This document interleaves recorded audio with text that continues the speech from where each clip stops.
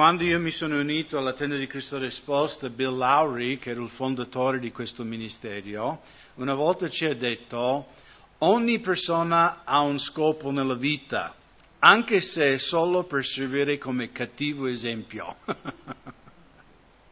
E non sto dicendo che è biblico quello che lui ha detto, però qui in Secondo Re abbiamo tanti cattivi esempi, no? Cioè in Israele specialmente c'era un cattivo re dopo un altro, no? Uno più malvagio dell'altro. Almeno in Giuda ogni tanto c'è un re buono, no? La settimana scorsa abbiamo visto Uzia, che è cominciato bene, giusto?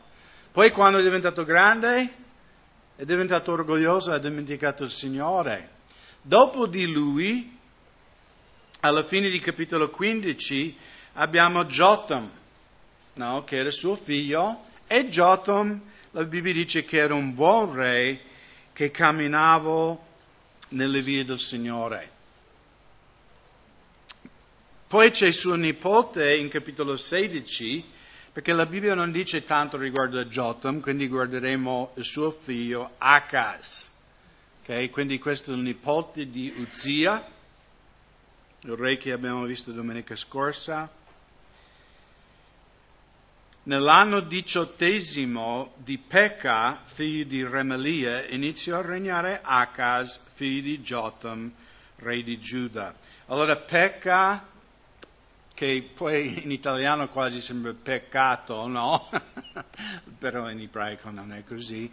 Pekah era il re di Israele, era un cattivo re, come quasi tutti quelli di Israele, e nel 18° anno del suo regno, Achaz, che era figlio di Jotam, cominciò a regnare. Versetto 2. Quando iniziò a regnare, Achaz aveva 20 anni, regnò 16 anni a Gerusalemme, egli non fece ciò che è giusto agli occhi dell'Eterno, suo Dio, come aveva fatto Davide suo padre, ma camminò nelle vie dei re di Israele e fece perfino passare suo figlio per il fuoco secondo le abominazioni della nazione che l'Eterno aveva schiacciato davanti ai figli di Israele.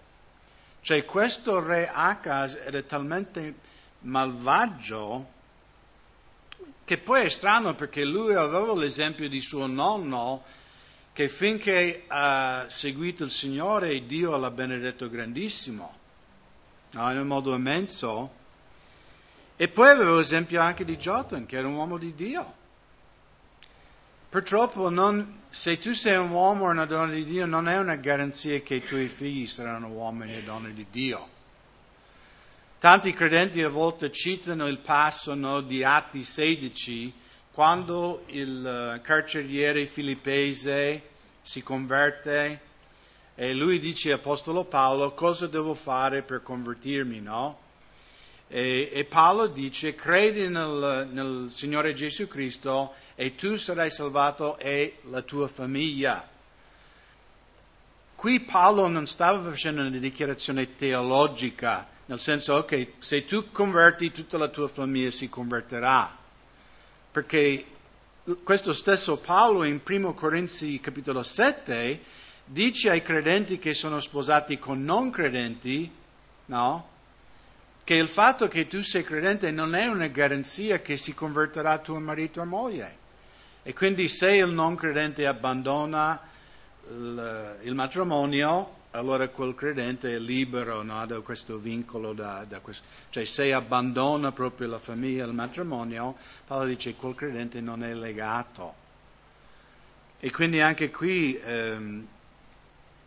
Achaz aveva un padre buono, uno che amava il Signore, uno che temeva il Signore, ma purtroppo non ha seguito l'esempio di Jotam, ha seguito l'esempio dei re di Israele. E non solo. Versetto 3 dichiara che egli fece passare suo figlio per il fuoco. Per chi non conosce la Bibbia bene, non vuol dire che lui, no, come vedi magari in Asia, quelli che camminano sulle braccia, Quando io ero ragazzo, perché io vengo dai boschi, in America, quindi quando pulivamo un terreno con la motosega facevamo un gran falò, un gran fuoco, e noi da ragazzi, se riuscivamo, cercavamo sempre di saltare sopra il fuoco, no? In mezzo alle fiamme. Stupidati di ragazzi. Ma questo passare il figlio nel fuoco era proprio che lui ha sacrificato suo figlio, l'ha ucciso, buttandolo dentro una fornace dove i pagani facevano sacrifici a Moloch e Baal. E secondo me il paragone moderno sarebbe quanti nel mondo occidentale adesso abortiscono i loro figli per comodità. Non mi va di avere un figlio, faccio un aborto. Non voglio, ho commesso un peccato, ma non voglio la responsabilità di questa cosa. E chiaramente Dio può perdonare qualunque peccato, però anche nei nostri tempi ci sono persone che, di nuovo, non danno il bambino a una statua però uccidono i loro figli, no? Perché di nuovo il figlio non è comodo. E anche questo re Acaz ha fatto quello che per Dio era un'abominazione.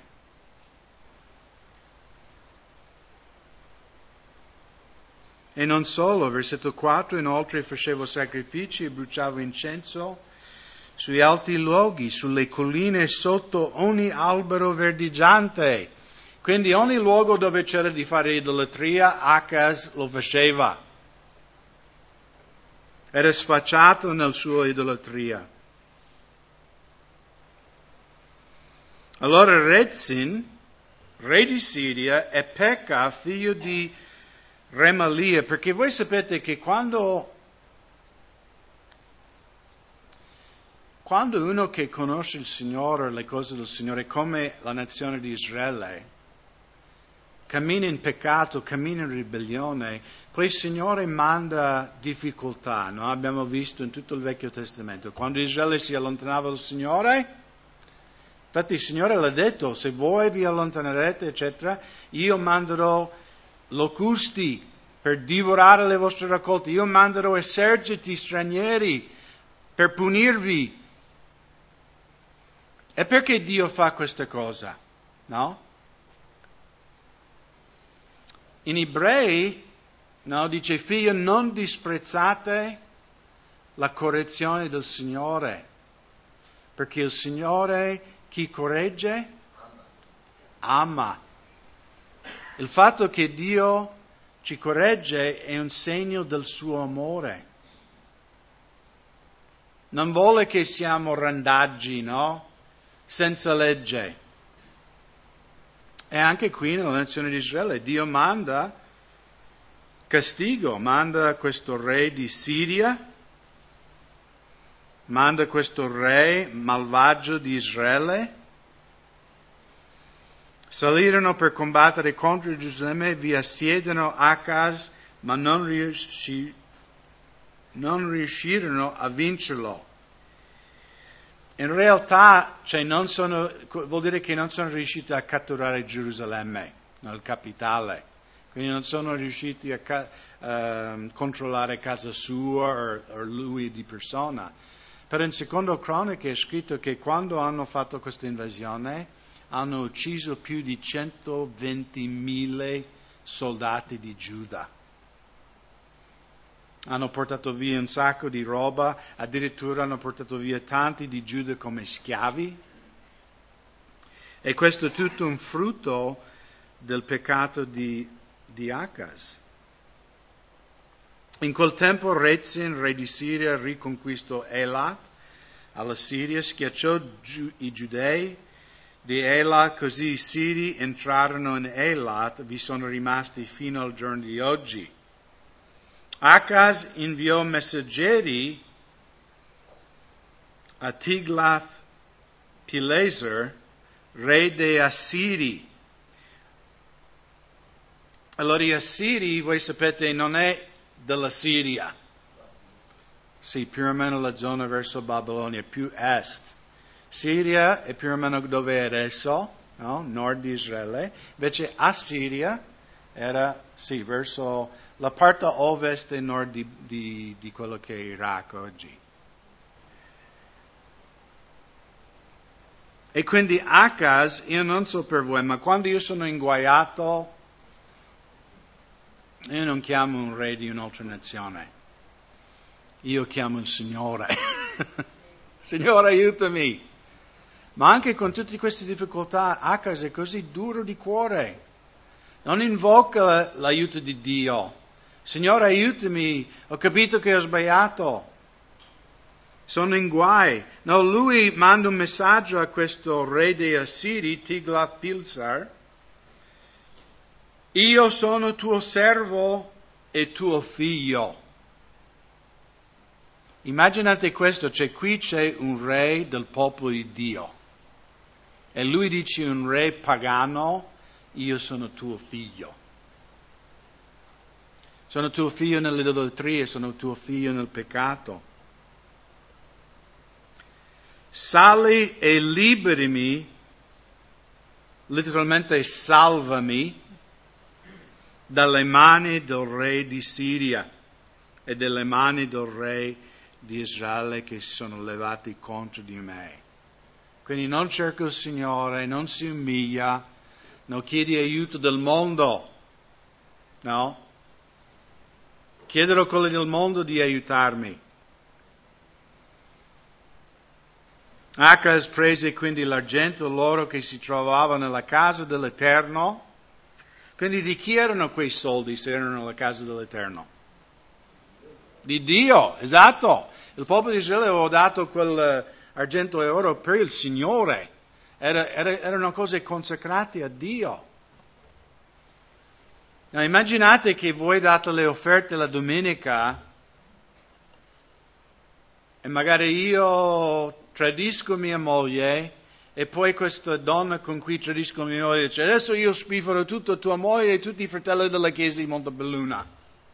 E poi io prendo i soldi delle offerte della banca e ecco qua 10.000 lire, tieni la bocca chiusa. Perché più o meno è quello che lui fa. Lui prende i soldi di Dio, non prende i suoi soldi. Non è scritto che lui prende l'oro del tesoriere del re. Lui prende il soldo del Signore. E guai a chi tocca il soldo del Signore.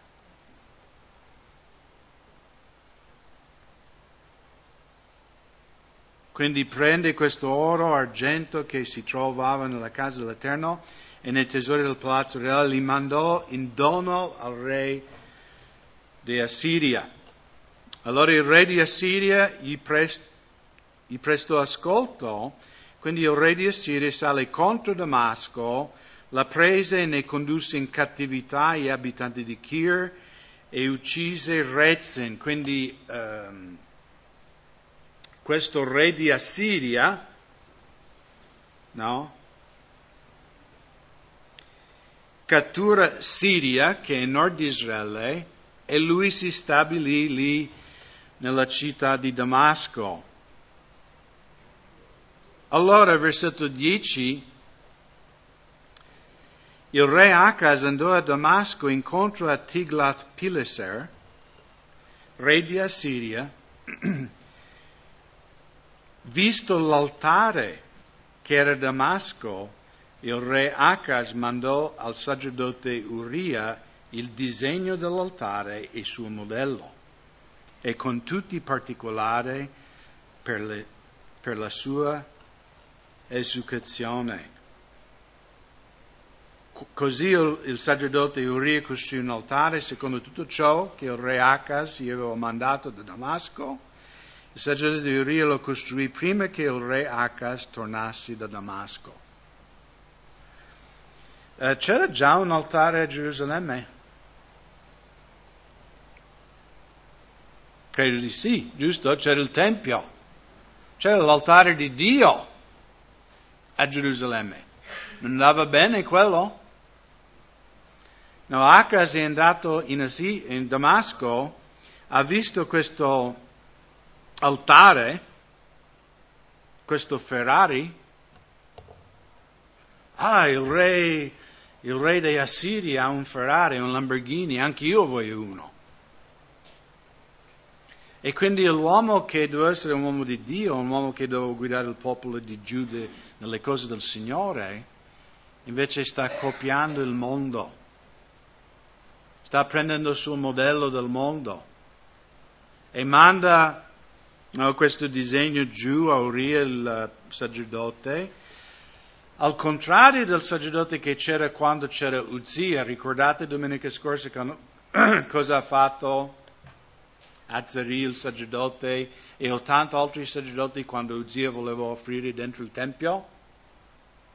Ricordate? E tu non puoi fare questo. Quello che tu stai facendo è contro la parola di Dio. Noi non ti permetteremo a fare questa cosa.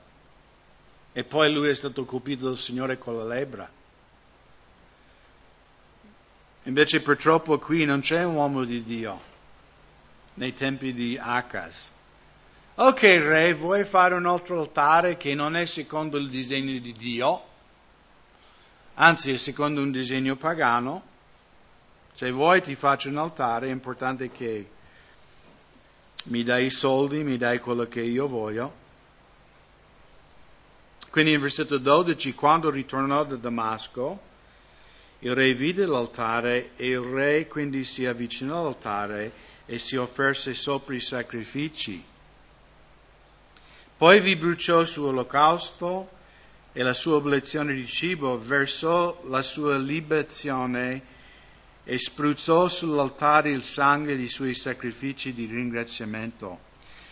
Allora è importante di comprendere qui che lui non sta offrendo al Signore, ok? Lui sta offrendo a queste divinità pagane su questo altare che hanno messo lì nel Tempio, cioè davanti il Tempio.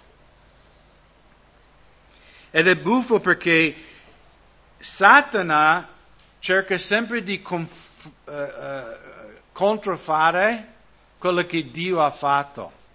Per questo, e io adesso dirò una cosa scandalosa, Satana ha inventato tante religioni nel mondo per confondere gli uomini. Perché al contrario di tutte le religioni nel mondo, che in ogni religione nel mondo dice tu uomo devi fare questo, no, devi fare opere, devi meditare, devi fare, e tu poi arriverai attraverso le tue opere a Dio, in qualche maniera, come tu concepisci Dio. Giusto? Ma il cristianesimo cosa dichiara?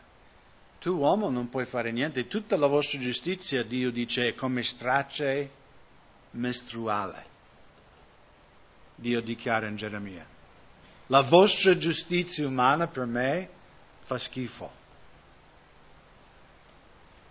Però io, Dio, ho provveduto per voi un modo per essere riconciliati con me. E l'unico modo è attraverso il sacrificio del mio figlio. Se vi umiliate e per fede ricevete il dono della vita eterna, voi sarete salvati. Perché il cristianesimo non è religione, è relazione. Noi abbiamo una relazione con Dio. Non abbiamo rituale, regole, abbiamo una relazione con il Dio vivente. Ma la religione copia il vero, no? Quindi anche se Acaz sta adorando altre divinità, cioè lui fa olocausto, fa oblazione di cibo, fa libazione, che sarebbe l'offerta del vino, fa sacrifici di animale. Io quando ero missionario in India ho visto una scena e io, prima di tutto voglio dire che io amo le persone hindu, ok? Io ho dedicato una parte della mia vita a portare queste persone alla buona novella. Quindi non è un disprezzo ai hindu. Ma una volta eravamo in Sud India e proprio in quel momento eravamo vicino a questo tempio hindu e queste persone andavano a questo tempio che era tipo delle colonne, era aperto, no? Tu potevi vedere quello che facevano. E davanti c'erano una fila, no? E c'erano 2 sacerdoti. Questi seguaci credenti andavano lì. Il primo sacerdote gli metteva la ticca, no? Quella macchia rosso sulla fronte, che loro dicono che è l'occhio onnivigente, no? Ti fa vedere le cose. Quindi loro andavano, erano tutti in fila in questo tempio. Il primo sacerdote gli metteva il puntino là rosso in fronte. Il secondo sacerdote gli offriva una piccola tazza di qualche bevanda.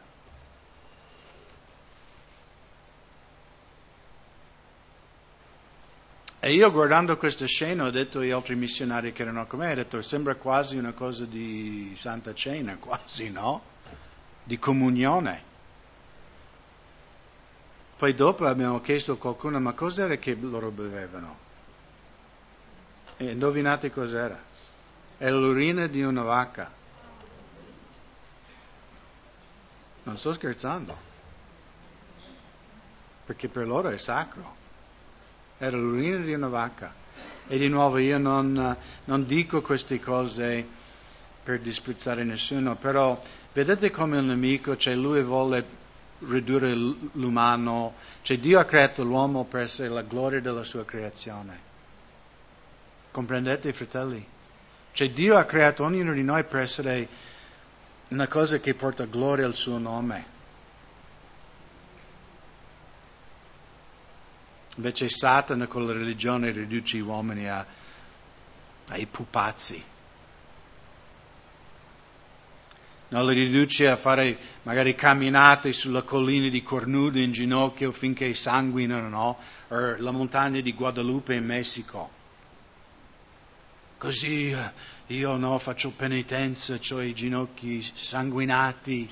O vedi nelle Filippine le persone che si frustrano sulla schiena nuda con questi non frecce, con le fruste tipo romane che hanno vetro e ferro dentro.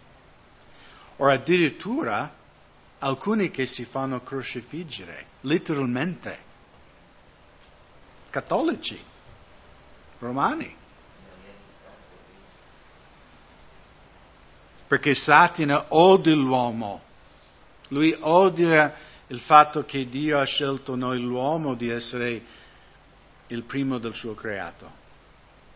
E vuole usare la religione per ridurre l'uomo nella merma, perché è un modo di beffarsi di Dio.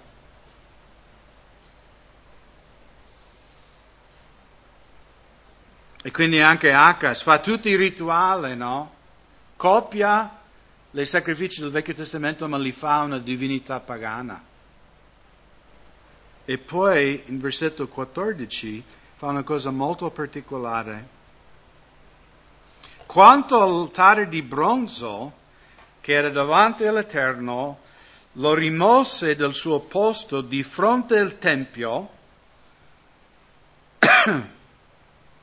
tra il nuovo altare e la casa dell'Eterno, e la collocò a nord del nuovo altare.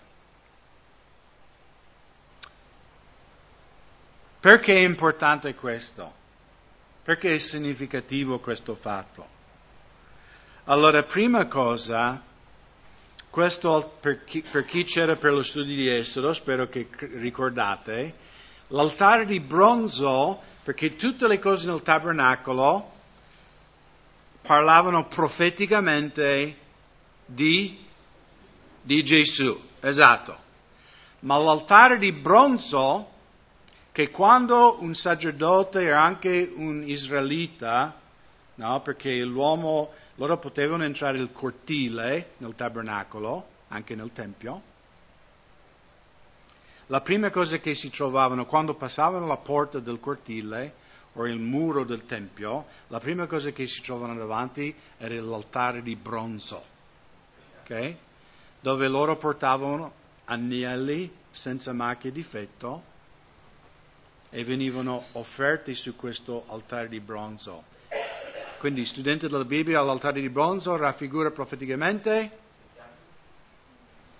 Il Calvario, giusto? La croce. Perché i sacerdoti non potevano, se loro non offrivano un sacrificio, se il sangue innocente non veniva versato sull'altare di bronzo, loro non potevano andare più avanti. Cosa c'era più avanti? C'era la presenza di Dio, giusto? C'era il tabernacolo e c'era il Tempio. Ma Dio disse, se non viene sacrificato un innocente, voi uomo peccatore, tu non puoi passare più. Non puoi andare oltre. Sei sempre chiuso fuori dalla mia presenza. Quindi l'altare di bronzo profeticamente ci parla della croce. Perché l'uomo peccatore non può avvicinarsi a Dio se non passa prima per Calvario. Se non ha prima i suoi peccati lavati via dal sacrificio di Cristo. E quindi cosa ha fatto Acaz a rimuovere l'altare di bronzo? Ha tolto la croce. No? Un cristianesimo senza Cristo. Un cristianesimo senza il sacrificio di Cristo. Come oggi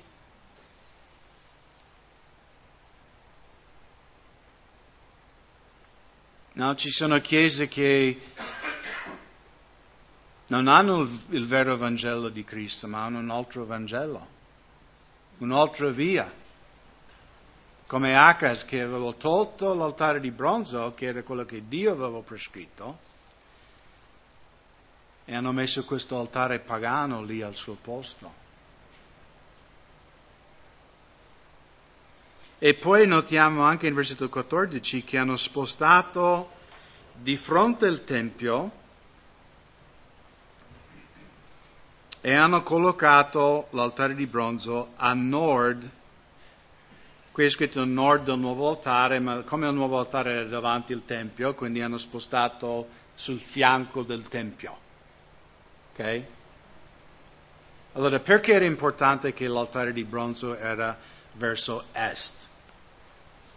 Qualcuno si ricorda che c'era qui per est, no? Allora vi do un indizio. Quando Adamo e Eva hanno peccato contro il Signore nel giardino di Eden, in quale direzione sono stati schiacciati dalla presenza di Dio? Verso est. Sono stati cacciati verso est. Per questo Dio, quando ha istruito Mosè a costruire il tabernacolo e Salomone il Tempio, dice che l'uomo è uscito verso est e deve rientrare verso est.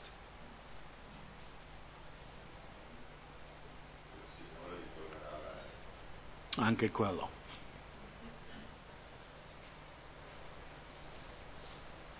Ma oggi ci sono chiese che non parlano del ravvedimento, non parlano del peccato, non parlano dell'inferno o del giudizio eterno.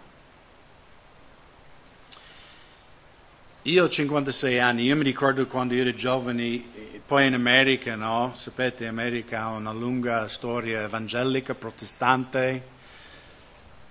E in America abbiamo detto quei predicatori battisti di fuoco all'inferno, no? Che ogni domenica, il fuoco, no? Tipo, brucerete se non vi convertite, no? Queste chiese, ogni domenica era Giovanni 3,16, no? Convertitevi o bruciate, no? E questo è anche un estremo, no? Perché dobbiamo predicare tutto il consiglio di Dio, non solo un versetto. Però ormai c'è la tendenza in tante chiese, no, di non offendere nessuno, non parlare del peccato, non parlare di una punizione eterna. Tu offenderai le persone. Ma sapete, fratello, una cosa? Alcuni hanno bisogno di essere offesi. Alcuni devono essere scioccati. Non tutti. Perché anche Gesù, vediamo nei Vangeli, lui usava sistemi diversi per persone diverse. La donna che era stata presa in adulterio. Gesù ha predicato fuoco all'inferno a quella donna? No, lui ha predicato perdono. Dove sono quelle che ti condannano? Neanche io ti condanno più. Seguimi e non camminare più nelle tenebre. Gesù ci chiama di ravvederci, di lasciare il peccato, di arrendere la nostra vita a Lui. Invece con i farisei com'era Gesù? Razza di vipere. Le persone che andavano in chiesa per farci capire. Le persone religiose. Lui ha detto, voi siete come sepolcri. E sapete, per un ebreo, un corpo morto era la cosa più abominevole che esisteva sulla terra. Quindi Gesù ha detto, voi siete sepolcri bianchi, fuori siete belli, ma dentro siete pieni di ossa di uomini morti. Era come dire, tu sei pieno di sterco, per capirci. Era un grande insulto. Girato un attimo nel Vangelo di Luca,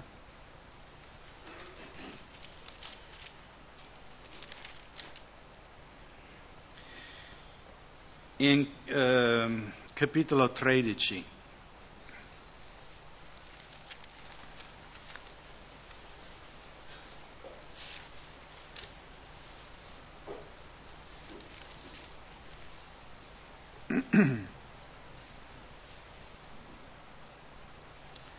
Versetto 23. Ora un tale gli chiese, cioè chiede Gesù, Signore, sono pochi coloro che sono salvati?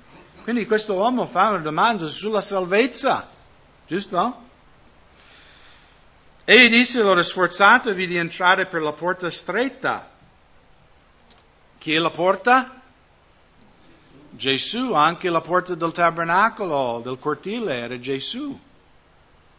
Non si poteva scavalcare la tenda di un'altra parte. Deve entrare dall'est attraverso la porta. Perché vi dico che molti cercheranno di entrare e non potranno. Una volta che il padrone di casa si è alzato e ha chiuso la porta, voi allora, stando fuori, comincerete a bussare alla porta dicendo, Signore, Signore, aprici! Ma egli rispondendo vi dirà, io non so da dove venite, io non vi conosco.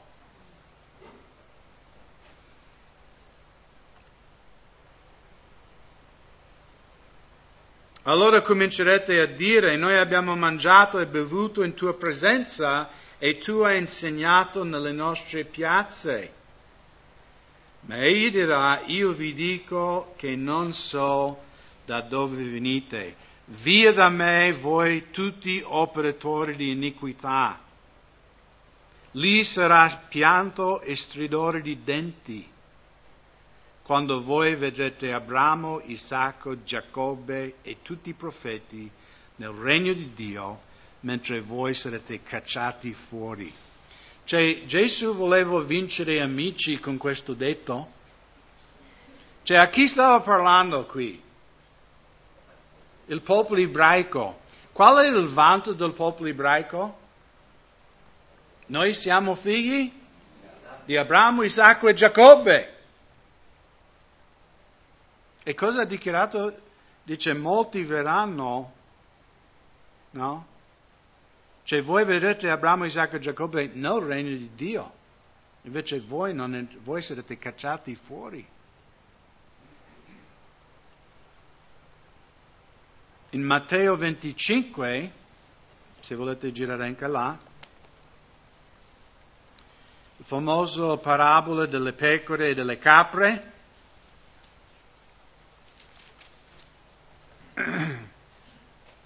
che è molto adatto al messaggio di oggi, perché se noi predichiamo un falso Vangelo, che tipo di convertiti avremo? Falsi, finti. Non avremo pecore, avremo capre. E qui voi conoscete, credo, no? le pecore, Gesù parla delle pecore quando era malato, quando era in prigione, eccetera, eccetera, eccetera. Voi mi avete aiutato. Invece le capre,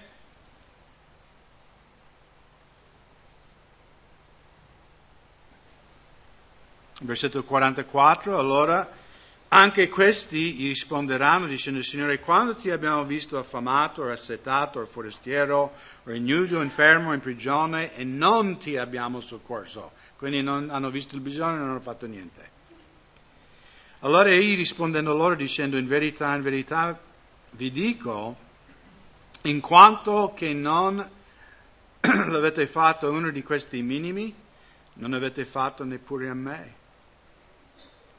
E questi andranno nelle pene eterne e i giusti nella vita eterna. Non è come dicono i testimoni di Geova: se tu respingi il sacrificio di Cristo sarai annichilato, no? Si dice così? Annichilito, quasi. Cesserai di esistere. Loro credono questo, no? 144.000 vanno in paradiso con Dio, gli altri poveri testimoni rimangono giù a terra, non so fare che cosa. Invece gli empi, quelli che non credono al loro Vangelo, finiscono di esistere. Ma Gesù Cristo qua cosa ha detto? Che noi tutti vivremo per l'eternità. Non è solo i redenti che vivranno in eternità in paradiso. Gesù dichiara che quelli che respingono il Vangelo di Cristo passano l'eternità nei dolori. Questo stridore di denti parla di un dolore così, no? Così forte che fa rumore con i denti.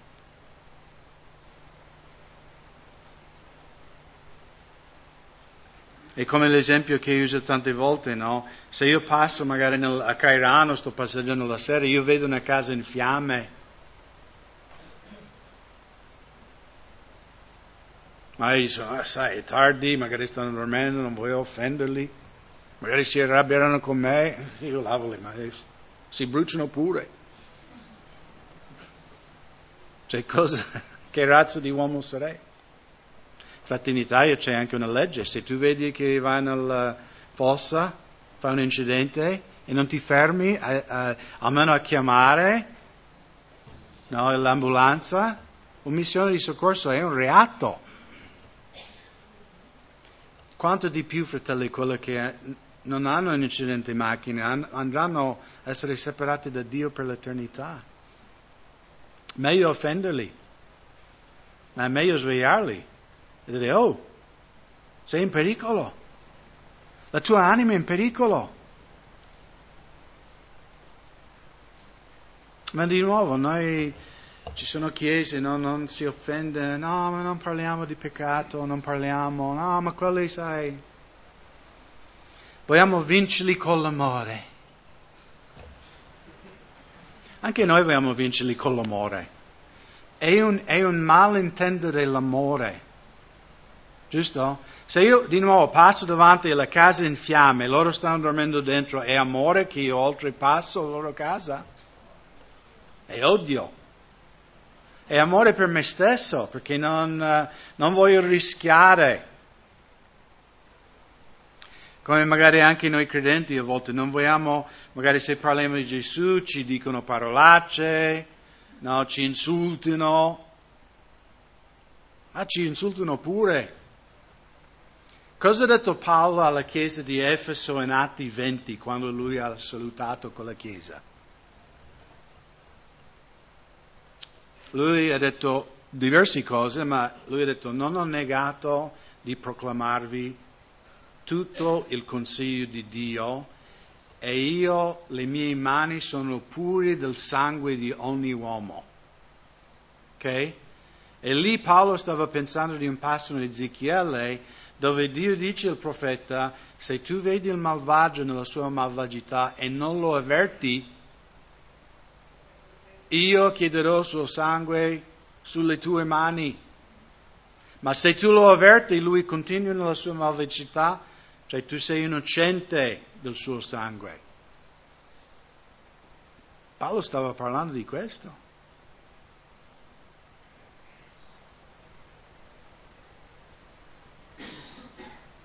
Noi non dobbiamo essere una chiesa che è simile al mondo.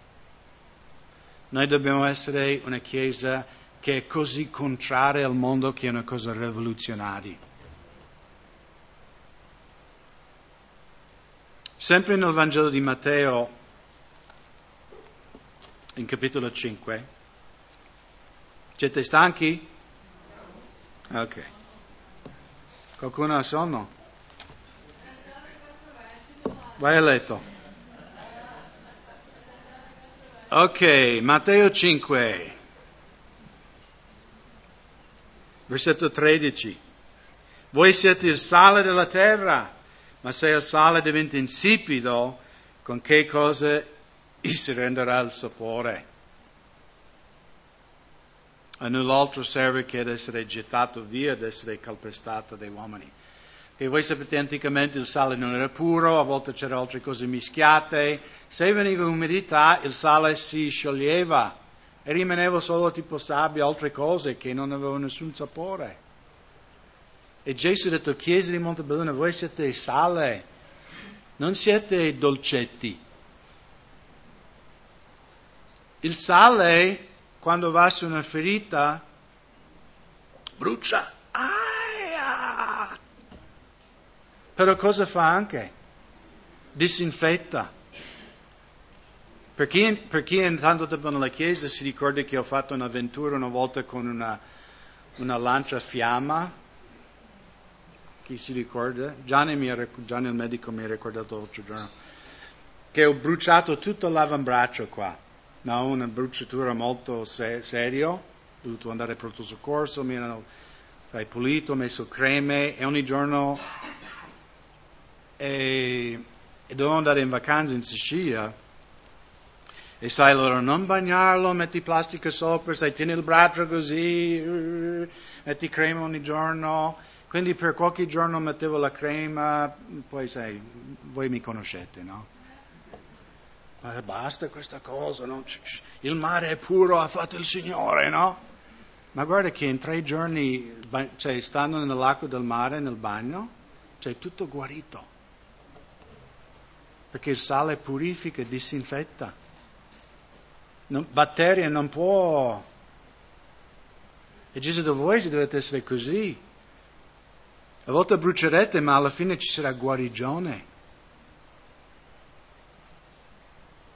E poi non siamo solo sale. Versetto 14. Voi siete la luce del mondo.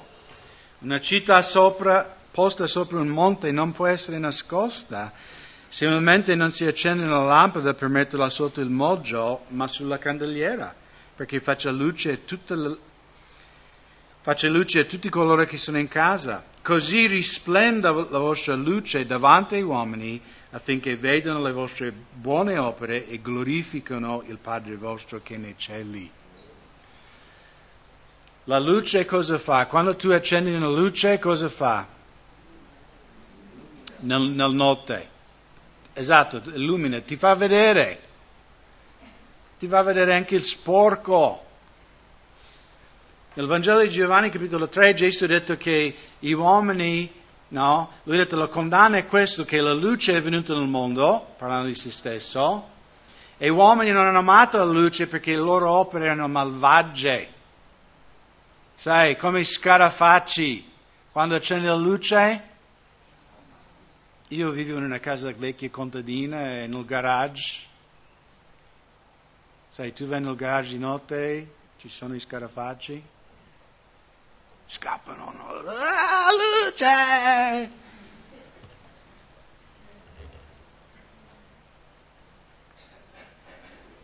La luce mette in evidenza il peccato. La luce mette in evidenza la santità di Dio. Dio vuole che la Chiesa sua è pura. Dio non vuole che noi siamo come il mondo. Il mondo è già come il mondo. Una cosa che mi fa ridere è che a volte le Chiese, no, c'è l'ultima moda del... No, L'ultima cosa che fa il mondo, ok, facciamo anche nella Chiesa. Il mondo fa il disco, per noi che siamo vecchi. Facciamo il disco anche nella Chiesa, mettiamo anche la palla del disco. Così i giovani verranno in Chiesa perché c'è la palla del disco che gira. I giovani non hanno bisogno della palla del disco, amen? Hanno bisogno di Gesù. E loro devono vedere in noi qualcosa di diverso. Nel libro di Apocalisse, non dovete andare là perché voglio concludere, ma lì in Apocalisse, lo leggo io, Apocalisse 19, versetto 7 e 9, rallegriamoci, giubiliamo e diamo a Lui la gloria, perché sono giunte le nozze dell'agnello e la sua sposa si è preparata. A lei è stato dato di essere vestita da lino finissimo, puro e risplendente, poiché il lino finissimo sono le opere giuste dei santi. Come viene descritto la Chiesa di Cristo? Vestito in lino purissimo bianco, non in un vestito rosso come una prostituta. Quando io ero nella scuola superiore, e adesso prometto che concludo, c'era un piccolo risveglio in una chiesa delle Adi nella mia città e alcuni dei miei coetanei si sono convertiti al Signore. Di qui c'era un ragazzo che anche spacciava droga con me. Noi andavamo a ubriacarci, fumare spinelli insieme, fare guai. E si chiama Ray. Ancora sono con Facebook. Ray.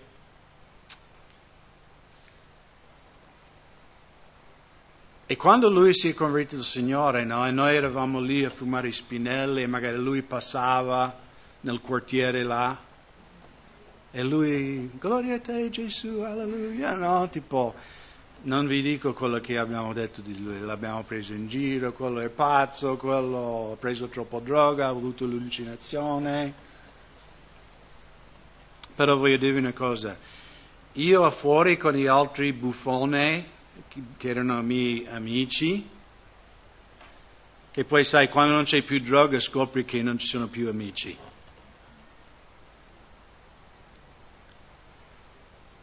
Cioè esternamente noi prendevamo in giro lui, ma dentro il mio cuore ero geloso di lui. Perché io dovevo trovare la mia gioia attraverso un spinello o una bottiglia di birra o whisky.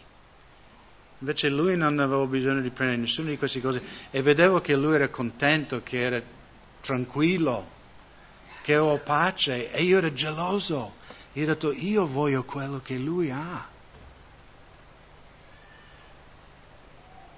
Era la purezza, non era che lui era uguale a me, era perché lui era totalmente diverso di me. Era quello che mi ha attirato, fratelli. Che Dio veramente ci aiuta, fratelli, di camminare in purezza. Che la gente possa guardare la sua vita e dire, quella è una persona santa, quella è una persona che cammina con il Signore. Anche venerdì dopo il rogito col curatore siamo andati nel capannone a fare una supervisione. E lui mi ha detto, qui avete tanti lavori di fare e anche tanti soldi.